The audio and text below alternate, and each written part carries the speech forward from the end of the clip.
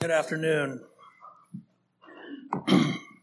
Turn with me in your Bibles, please, to Judges chapter 2. We'll continue working our way through Judges. Last time we were in chapter 1, we saw kind of an introduction. We talked about the cost of compromise and how the children of Israel began their conquest of the promised land, and things got difficult because the enemy had some things that they weren't expecting. For instance, chariots from chapter 1, verse 19.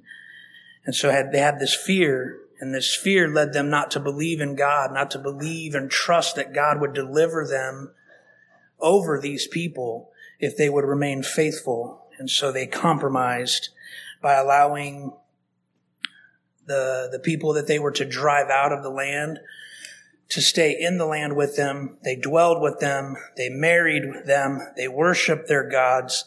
They were using them for slavery because it was more convenient than getting rid of them completely. They completely compromised what God had told them. And so we talked about that in chapter 1, verse 1 to 2, verse 5.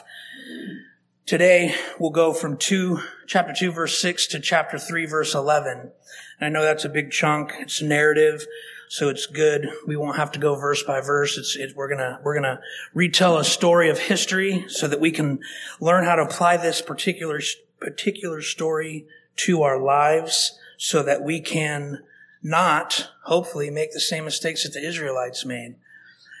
So, chapter 1, verse 1 to 2, 5, that's an introduction to the book of Judges. But I would also tell you that chapter 2, verse 6 to chapter 3, verse 6 is another introduction to the book of Judges. And you say to me, well, why two introductions, Robert? No book I've read in the last X amount of years has had two introductions. And I would say to you, that's a good question. I'm going to answer it for you.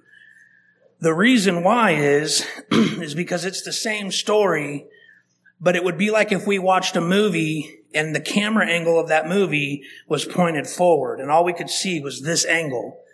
It's the same story, but now the camera is set to an angle looking off this way, and so now we can see the story from a different angle. And why do you think that is? That's another good question, so I'll use another illustration to help you understand. It's football season, is it not? It's about to be.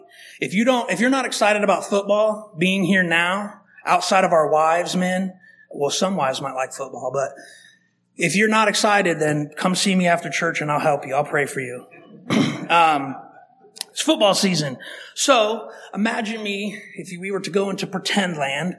We're all watching a game together as a church. We're from Mississippi. We're watching Ole Miss versus Mississippi State. Okay, good. Nobody left. I'm good. Okay, so we're watching Ole Miss versus Mississippi State. It's the fourth quarter. There's 30 seconds left. Mississippi State's on the goal line, and they're down by 6. That sounds familiar, right, Mississippi State fans? Mississippi State hands the ball off to the running back. He plows forward into the end zone, so all the Mississippi State fans think, but they don't call it a touchdown. The Mississippi State fans, to include myself, yes, I'm a Mississippi State fan, we are upset. The Ole Miss fans, however, are pumping their fist and they're saying, I don't repeat those words in the pulpit because I don't believe in cursing in the pulpit, but they are saying things that we wouldn't appreciate. Rebecca's shaking her head. I think she's going to leave soon. And so we're all upset. Mississippi State fans are upset. True believers are upset because that wasn't a touchdown. Ole Miss fans are happy. But then, what happens in the last 2 minutes of a ball game? Who can review that play? The officials. So the officials know the ramification of this game. They want to get the call right, so they go to replay. And during the replay, as we're watching this game on the big screen TV, right, they show every angle. I mean, they have cameras in the pylons, on the sidelines, from the back of the end zone, going to the ball, from the back of the far end zone, coming back to the other side, crisscross connected on the cables. If you ever go to a game live, you can see the cameras. So we get about 19 different camera angles. And the referee comes to the mic, out to the center of the field, and he turns on his mic, and he says, after further review, The call on the field is overturned. The runner did break the goal line. Touchdown. They kick the extra point. Ole Miss gets the ball back. They don't score. Mississippi State wins again. Clanga, clanga. End of story. So, that's what's happening here. This is a different camera angle, a different view so that we can see everything that happens in the opening stages of Judges, because it's going to be very important for us to understand it when we move into how each judge comes onto the scene and what each one of them is having to do. We need to know why they're having to save these wicked people.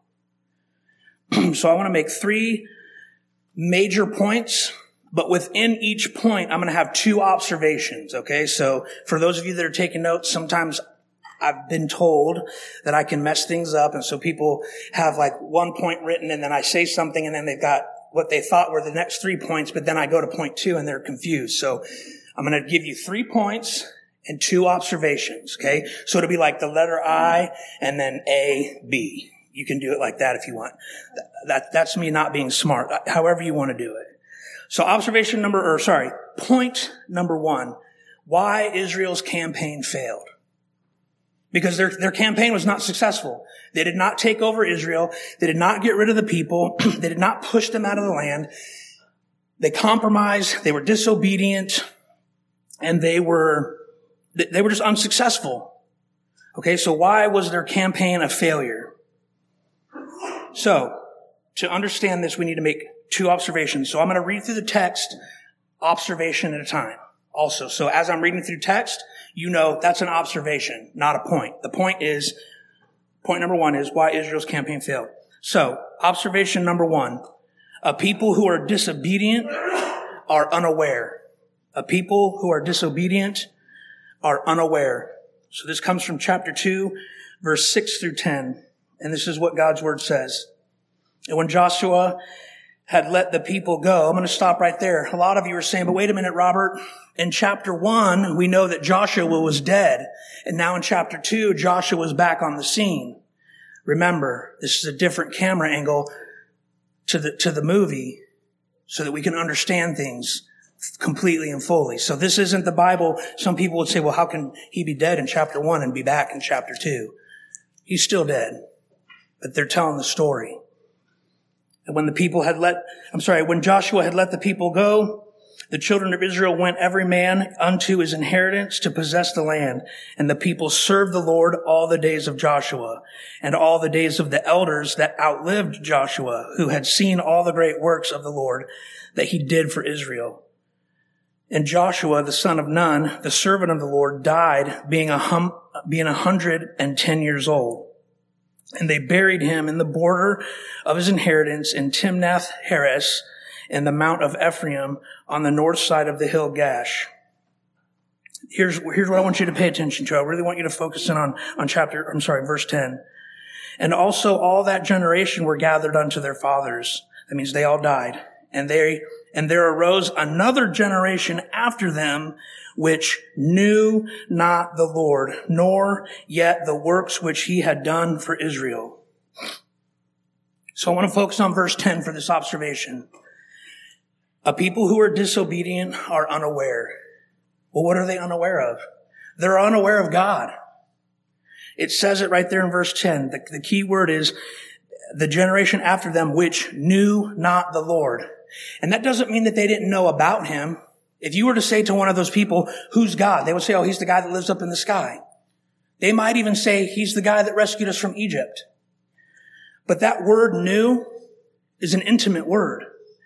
It means they didn't have a relationship with God. They didn't fully trust in God. They didn't have confidence in God. They didn't have hope in God. They didn't know of God's great works. They didn't know how marvelous God was. He was just a fairy tale, maybe. I don't know. The text doesn't say, but I know this. They don't know God. They don't have a relationship with God. They are unaware. How do you get to this point? I often have counselees who they come to me and they say things like, Robert, my life is so fill in the blank. And it's not ever a good adjective. It's not like, hey, Robert, I'm here because my life is amazing. If that was biblical counseling, me and Lewis would have the easiest job on the planet, hands down, when it came to counseling. But it's, Robert, my life is destroyed. My life is devastated. My life is falling apart. My life is broken. My life is painful. My life is anxious. You see where I'm going with this? How do you get there? And so I either ask them, or most of the time, honestly, they say it to me. Robert, I don't even know how I got here. Help me. I don't know how I got here. Well, how did the Israelites get there? Here's how they got there. Lewis talked about it today when he mentioned some of the 4 B's. They had a lack of time in God's word. They didn't adhere to what Deuteronomy chapter 6 had told them. Deuteronomy chapter 6 tells them, don't go anywhere without being in the word of God. Put it on the doorsteps. Put it on your forehead. Put it on your arm. In those phylacteries. Remember, we talked about that? Everything you do, be in the word. They had a lack of time in his word. They had a lack of time in prayer, and they had a lack of time in worship. They weren't doing those things. So that's why they didn't know about God. And why do we know they weren't doing those things? Because we know from chapter 1 that they weren't driving the people out of the land. And we know that from Deuteronomy, when we studied it in the opening in Deuteronomy chapter 7, verses 1 through 11, and Deuteronomy 20, 17 to 18, God told them, get rid of them so they don't corrupt you, so that their gods don't become your gods. So why are they in a lack of time in God's word, and a lack of time in prayer to the Lord, and a lack of time worshiping God? Because they're serving other gods. Because they're doing what they want to do. They don't have time to do what God wants them to do. Observation number 2. A people who are disobedient. All my observations start with a people who are disobedient. If that makes it easier for you as well. A people who are disobedient are undisciplined. Undisciplined.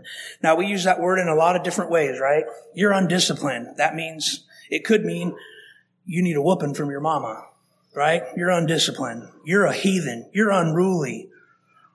In the Marine Corps, if we use the term you're undisciplined, it meant you have no bearing. You have no training. You don't know the basic skills of being a Marine. In this setting, in this context, the term undisciplined doesn't necessarily mean that they need discipline, which is going to come, and you're going to see that later on in the passage. That's going to happen. What it means is they aren't doing the spiritual disciplines that the Lord has set for them to do, so that they would remain in a close relationship with Him, and so that they would stay on the right path.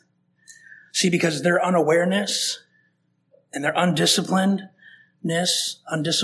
actions are setting the table for destruction, which I forgot to mention. The title of this message is Disobedient. Disobedience leads to spiritual adultery. And I'm going to flush that word out as well. That phrase, spiritual adultery, out as well. So go to chapter 2, verse 11 to 21. 11 to 21. This is how we're going to see that the people that are disobedient are undisciplined. And the children of Israel did evil in the sight of the Lord and served Balaam. And they forsook the Lord God of their fathers, which brought them out of the land of Egypt, and followed other gods of the people that were round about them, and bowed themselves unto them, and provoked the Lord to anger. And they forsook the Lord and served Baal and the Ashtaroth. And the anger of the Lord was hot against Israel. If the anger of the Lord was hot against us, I've said this before, would that not make us open our eyes and be like, man, I do not want this guy to be angry at me? There are very few people in this world that I care what think about me. And that's just because I think my training and kind of where I grew up, it's probably a half bad thing, half good thing.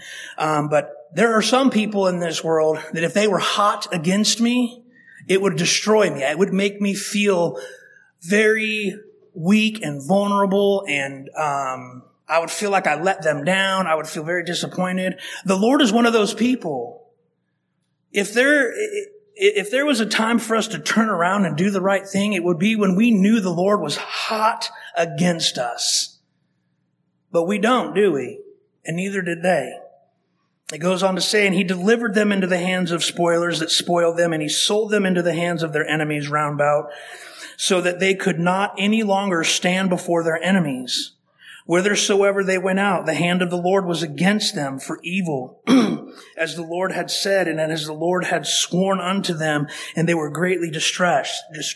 Where else do we see this in Scripture?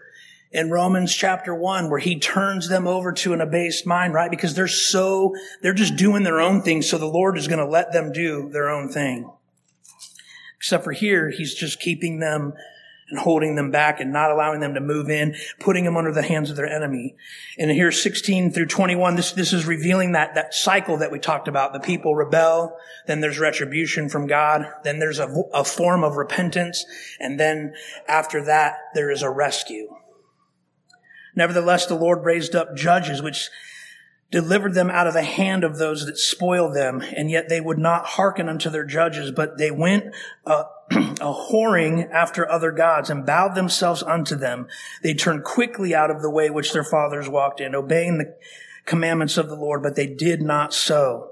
And when the Lord raised them up judges, then the Lord was with the judge and delivered them out of the hands of their enemy all the days of the judge. For it repented the Lord, it sorrowed the Lord because of the groanings by reason of them that oppressed them and vexed them. And it came to pass when the judge was dead that they returned and corrupted themselves more than their fathers in following other gods to serve them and to bow down unto them, and they ceased not from their own doings, nor from their stubborn way. And the anger of the Lord was hot against Israel again. And he said, because that this people has transgressed my covenant which I commanded their fathers, and have not hearkened unto my voice, I also will not henceforth drive out any from before them of the nations which Joshua left when he died. So they're undisciplined. They're undisciplined because they didn't listen to the Lord in the first place. They aren't practicing those things that they should have practiced. And so what that did was it led to them rebelling.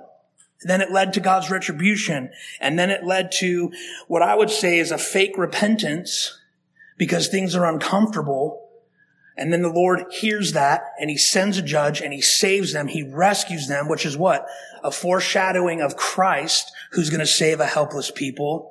And we're going to get to that later on in this message as well. And so they're not disciplined because they're not learning anything. They're undisciplined because all of this is for nothing, because it just keeps this vicious cycle and they just keep going and going and going. They're not learning anything. They're not growing in any way. Their lives are messed up. They cry out to the Lord. I don't even know at this point if they even realize that their lives are so tore up and messed up because their disobedience is literally defeating them day by day, moment by moment. And then they have this judge. He comes to save them. And when he comes to save them, the people rejoice and there's peace. You'll see as we move on through the rest of this book, after a judge kills somebody, after he does what he's supposed to do and they kill the people they're supposed to kill and they overcome these people that are holding them back, that there's this period of peace for X amount of years. Well, when that goes away, the people go right back to doing what they were doing because they aren't getting something from God, because life is difficult, because things unexpectedly happen, because they're basing their faithfulness to God on circumstance and not on obedience to him. And so when these judges die, they go back. And so that also shows that these people are trusting in a man to make things right for them instead of trusting in God to make things right for them. How many of us did that in 2020 or whatever year it was that the new president got elected in? That's how much I pay attention, brothers and sisters. I'm sorry. I don't care about it. But I remember hearing believers, what are we going to do now that so-and-so's in office? We're going to hell in a handbasket. The country's going to implode. Did Jesus really save us from fill in the blanks? It doesn't matter who's in office. Jesus Christ is on his throne. God is almighty. God is powerful. God is, Sister Rachel used the word today, majestic. And all of those things don't count on who's in office leading the people. We might be American. We might have an obligation to be good citizens and to follow the letter of the law, as far as it doesn't make us violate our Christian conscience and violate God's word. But our allegiances, our loyalties, our fidelities, our obedience, and our faith are wrapped up in the person and work of Jesus Christ and his Father and his word and the Spirit that dwells within us. It doesn't matter who's in office. It doesn't matter who the judge is. If Joe Biden were to pass today and they put so-and-so on in the president's spot today, guess what? Christ is still the king.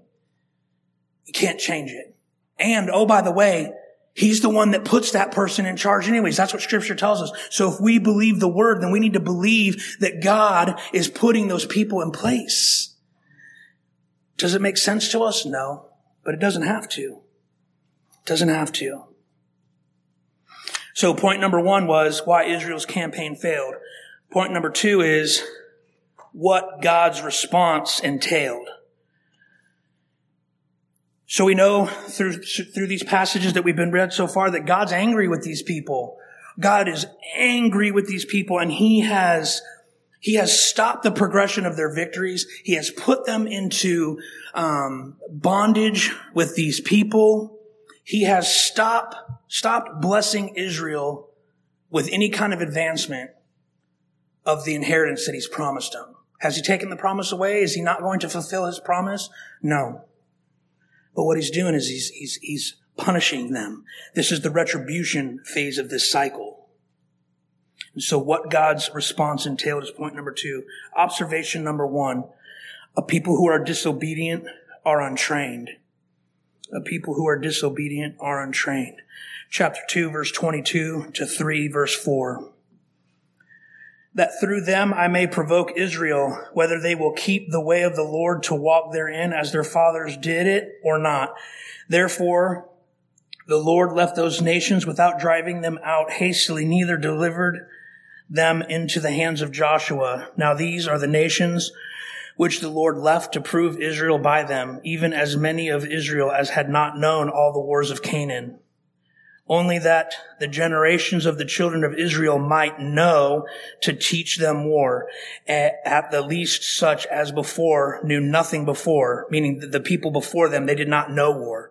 The people after the people who knew war, they don't know war now. The generation previous, they did know war, right? Because they were engaged in that war. Verse 3, namely 5 lords of the Philistines and all the Canaanites and the Sidonians and the Hivites that dwelt in Mount Lebanon, from Mount Baal Hermon unto the entering in of Hamath. And they were to prove Israel by them, to teach Israel by them, to train Israel by them, to know whether they would hearken unto the commandments of the Lord, which He commanded their fathers by the hand of Moses. They didn't know war. They didn't know war, and they were untrained. People who are disobedient are untrained. Why are they untrained? Because they weren't even focused on the mission. They weren't training for the mission at hand. Their unawareness of God's greatness and their undisciplined in the things that He wanted them to be disciplined in led to them being untrained. They weren't ready. They weren't focused. They weren't vigilant in staying in the fight.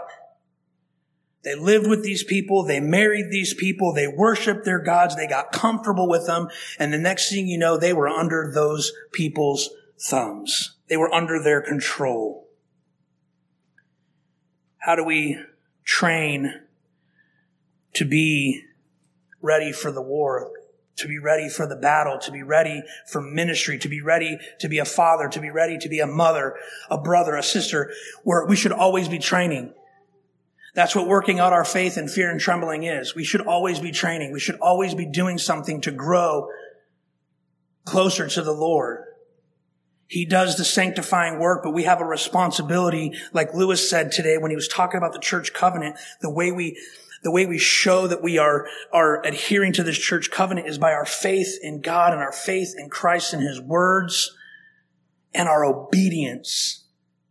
That's our responsibility. That's how we train. We go to the word. We learn what to do. 2 Timothy 3:16 says that the word is profitable. And it's profitable for what? For teaching, for doctrine, for showing us what to do, for correcting our wrongs, for showing us how to do it right, and for training us in righteousness. That word training, I implore you all to go home and do a word search and a definition of the Greek word for training. I'm not going to give it to you. I want you to go do it on your own. It's not easy. Let me give you an illustration. In 2012, I got word that I was going back to Afghanistan, but I was going to go back on a special type mission, which was that I would be training Afghan army combat engineers. Now, I want you to understand something, brothers and sisters. From 1996 until 2003, I was in the Marine Corps training for war with no war.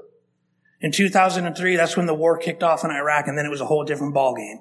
Then everything up to that point, those 7 years prior, made sense to me. When we would go to combat for 7 months, we would come home and we would have these after-action reports, and we would learn all the things that we did good and all the things that we did bad and all the things that we needed to change up, and we would train and train and train. I have training in my head that if something were to happen right now, I wouldn't skip a beat. My muscles would naturally react, and I would do certain things depending on what the action was. It's called muscle memory. These people don't have that. So I get to Afghanistan, and I'm thinking we're just going to run like a boot camp type style thing. We're not even going to be out in the war. Wrong answer. You want to know how we trained Afghan army people to do their job? We trained them in combat. We trained them for combat in combat. It was the most scariest thing I've ever done in my life, taking a bunch of guys that had never been to war out to war to teach them how to do war and to also trust in them, because we couldn't do too much for them because the rules were very clear. It's their problem now. And I remember thinking, how do you go to war if you don't train? I remember talking about that with my friends at the chow hall. How do you go to war and not train? Could you imagine going to boot camp and leaving boot camp and going straight to war, not going to any school to learn a job, to learn anything about tactics, to learn anything, and just get thrown right into war? They were untrained. They didn't know what they were doing. But God in his mercy, he's going to put training into place for them, right? He's going to train them. Or as I like to call it, trazing. He's going to traze them. Trazing is a word that we made up in the Marine Corps when we weren't allowed to haze anybody anymore. We would traze you. We would train/haze you. We put it together and it became okay for us to do. It was going to be uncomfortable, but you were going to learn how to do it. So thank God that the Lord trazes us in his way so that we know what to do for war. And listen, so we see in this passage, and he's going to train them. He didn't move the people. He left these people behind. Why? So that he could see that if Israel would learn how to do it, if they would learn to turn to him. Training opportunity number one is for them to turn to him. Then they would learn how to do the war. Then they could be successful more. But would they turn to him? And unfortunately, the people would not. That brings us to observation number 2 of this point of what God's responses entailed. A people who are disobedient are unrepentant. And this is in verse 5-8. And the children of Israel, in chapter 3, and the children of Israel dwelt among the Canaanites, Hittites, Amorites, Perizzites, and Hivites, and Jebusites. And they took their daughters to be their wives and gave their daughters to their sons and served the gods. And the children of Israel did evil in the sight of the Lord and forgat the Lord their God and served Balaam and the groves. Therefore, the anger of the Lord was hot against Israel a third time, and he sold them into the hand of Cushan Rishathaim, king of Mesopotamia, and the children of Israel served Cushan Rishathaim 8 years. So they were in this, they were put under this guy's control for 8 years because they wouldn't repent. Because even though they were learning war during war and God was praising them and he was teaching them, they didn't want to turn away long enough to stay focused on God. They only wanted to turn away from him when things were bad, when things weren't going their way. Brothers and sisters, don't let your love and your loyalty and your devotion and your faithfulness to and your worship of God be dependent only upon your circumstances. Because if that's the case, you'll never worship him. You'll never love him. You'll never go to him. You'll never trust him. Because in this life, we're going to have what? Trials and tribulations. It's a part of life. But Jesus says in John 16:33 that we can take comfort because he's overcome the world. Do we trust that? Do we believe in that? Do we hope in that? In Deuteronomy chapter 30, I'm going to paraphrase for the sake of time. Deuteronomy chapter 30, so I started thinking, in the New Testament, there is 2 Corinthians chapter 7, verse 9 through 11, and that teaches us about repentant, or what good godly sorrow looks like versus worldly sorrow. It's what true repentance looks like. It's what it really looks like to turn away from the world and turn back to God and do exactly what God wants us to do and moving towards him, being honest and genuine about that repentance. So I started to think, I wonder if the people of Israel would have known what that looks like. Because that's a New Testament thing, right? That's a New Testament principle. It's out of 2 Corinthians. They didn't get to go to church and have their pastor say, hey, Israelites, turn to 2 Corinthians chapter 7, verses 9 through 11. I want to teach you what godly sorrow looks like. Because if they would have had that, maybe it would have looked different. But we know that's not how it works, so that's not how it worked, right? That it didn't look different. But guess what? God is so faithful that a New Testament principle is from the Old Testament too. Because God's word defends and answers God's word. None of us need to be God's word's lawyer. None of us work at a law firm that specializes in, making sure that we can prove everybody wrong about God's word. No, God's word defends God's word because God defends God's word. And so in chapter 30 of Deuteronomy, God is telling the people, when you sin and you do these things and I'm not giving you the things that I promised you, you have to turn your hearts back to me. True repentance comes from the heart. You turn your hearts back to me. And he says, and then I'll circumcise your hearts. Not male circumcision. This is for females too. Circumcised hearts. What do we call that now? We call it regeneration. We call taking a heart of stone out of a chest and putting in a heart of flesh. We call that a work of the Holy Spirit. Because when we truly repent, that's what happens. We get a new heart. We get a heart for the Lord. And so that heart for the Lord can never be taken from us. But will we still need to repent? Even though it's been done at the point of salvation? Of course we will. I've said this 1,000 times and I live and die by it. In the Marine Corps, we live by a saying, chow is continuous. That literally just means eat when you can. You have to eat. You have to make time to eat. It's continuous. There is no breakfast, lunch, and dinner time. It's just eat. Repentance is continuous. You need to repent whenever you can, however you can. You cannot not repent. Because your heart will become hard and you will be entrenched in those sins that keep you in the vicious cycle of rebellion, feeling God's retribution, like a made-up version of repentance, and then rescue from a faithful God, but you go right back to rebelling because something else happens and your circumstances don't change.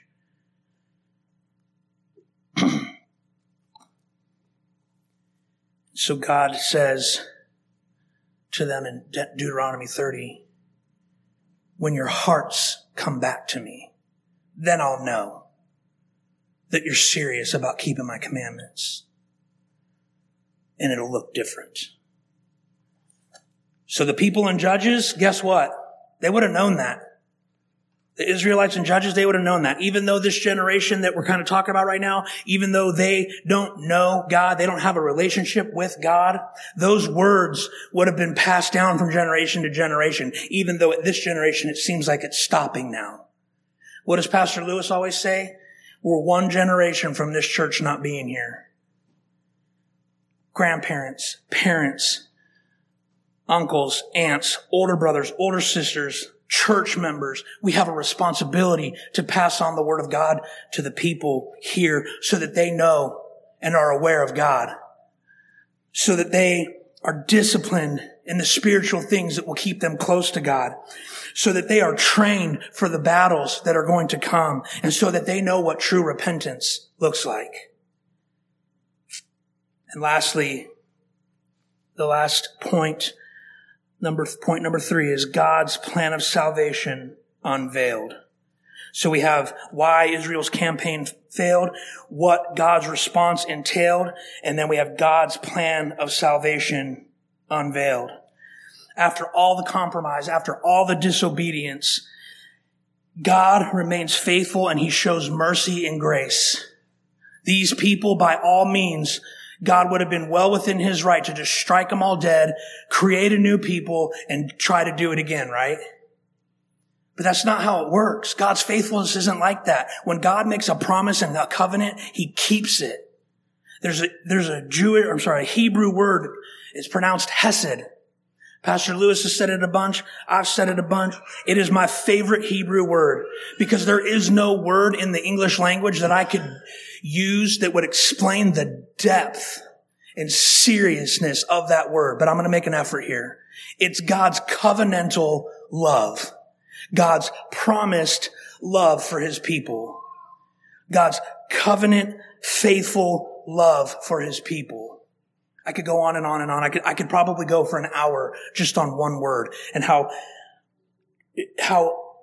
just utterly awesome that word is. And because we have a God who is covenantally loving us, who is covenantally faithful to us, he provides a way of escape.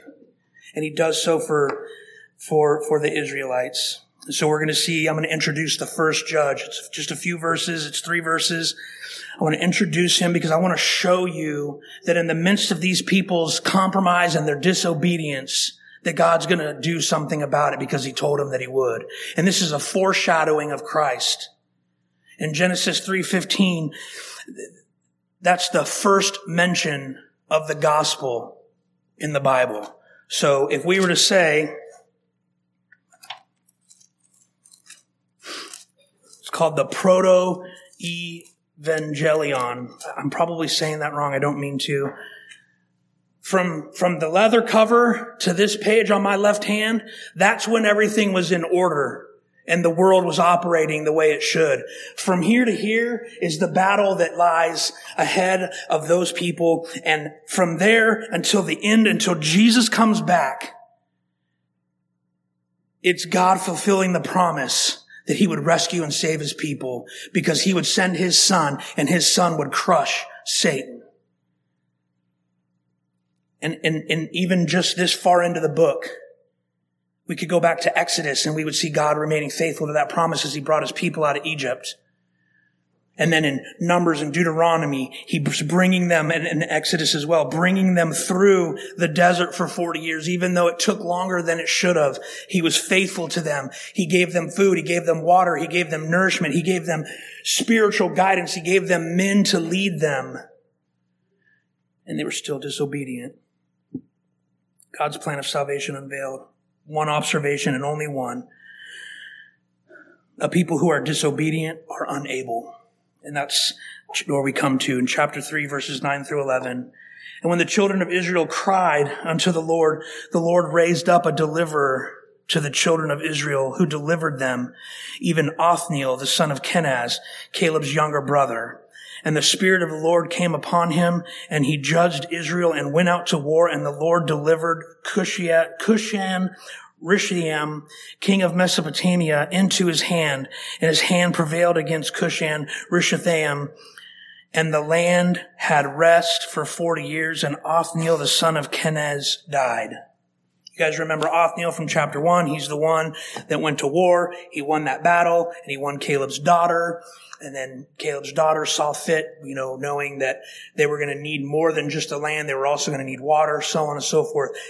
And remember when Lewis was teaching it was probably 4 or 5 weeks ago about the Holy Spirit. He said in the Old Testament that the Spirit would come to a person to do a specific job. Well, in verse 10 it says, and the Spirit of the Lord came upon him, and he judged Israel, and he went out to war, and the Lord delivered him into his hand.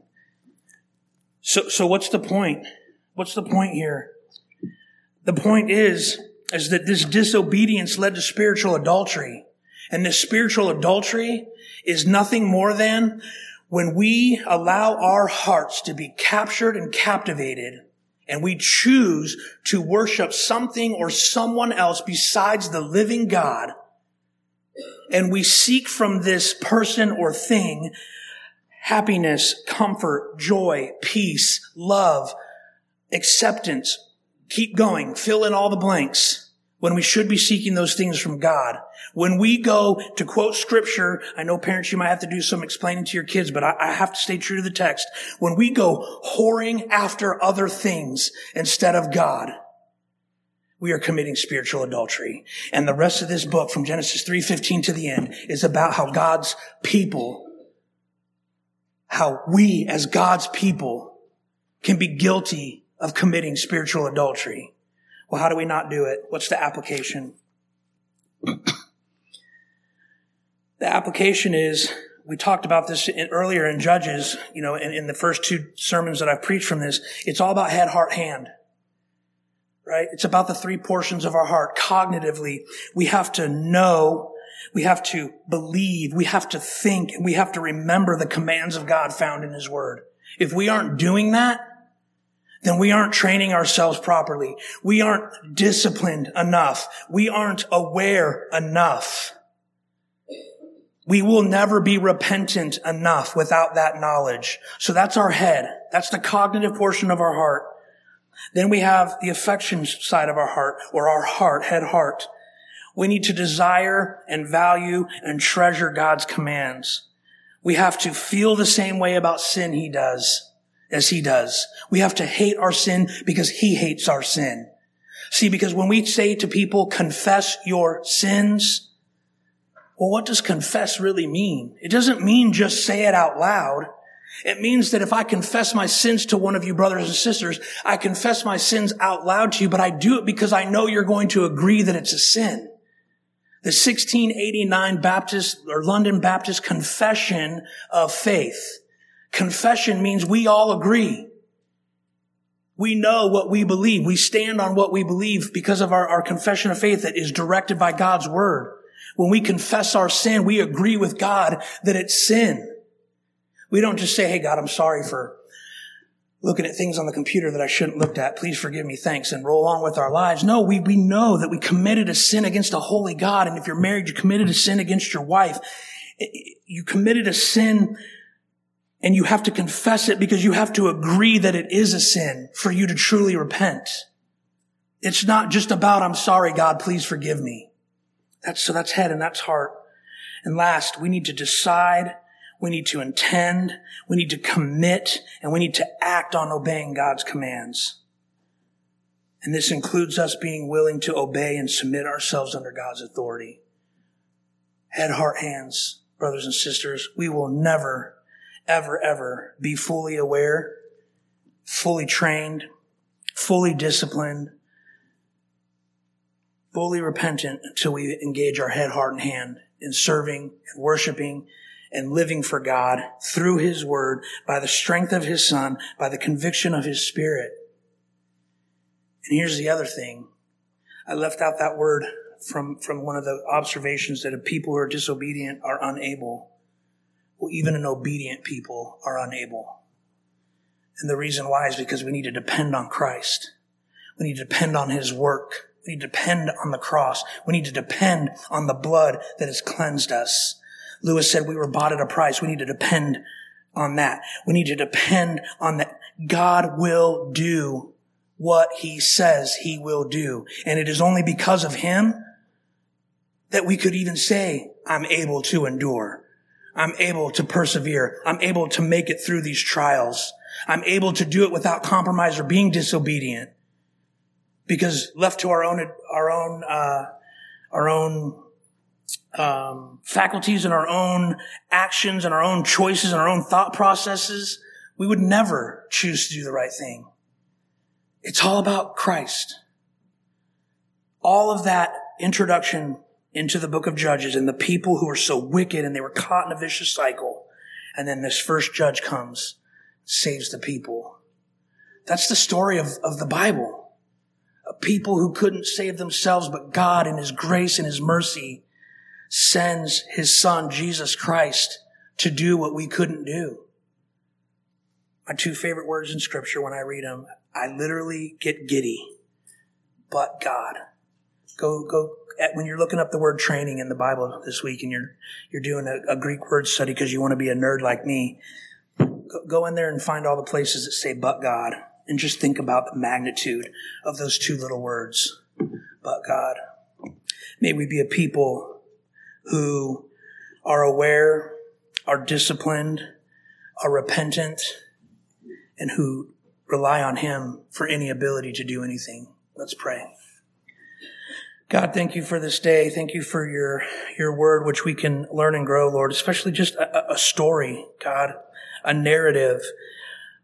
This isn't one of the most eloquent passages in Scripture. It's not a sermon from Paul or from Peter when they're calling for repentance and conversion, Lord. But it's important for us to learn that we too are like the Israelites, that we are prone to wander, that we commit spiritual adultery. So God, I pray that you would always call us back, that you would draw us closer to you through your word, that we would grow, that we would train, that we would be disciplined, that we would love you, God, with all that we are, that our hearts would always be stirred to you, both in our thoughts, our actions, and our desires. God, thank you for the two words, but God, in Scripture. Because without them, none of us are here today. None of us are sitting here. None of us know of salvation through your Son, Jesus Christ, and none of us could even understand what that truly means. But because of you, God, faithful, gracious, merciful, hesed, because of you, we know. And we've tasted, Lord. We know salvation. We know darkness, but now we know light. So, Father, I pray that we would live our lives in a way that is worthy for what you've called us to. We say this in your name, Lord. Amen.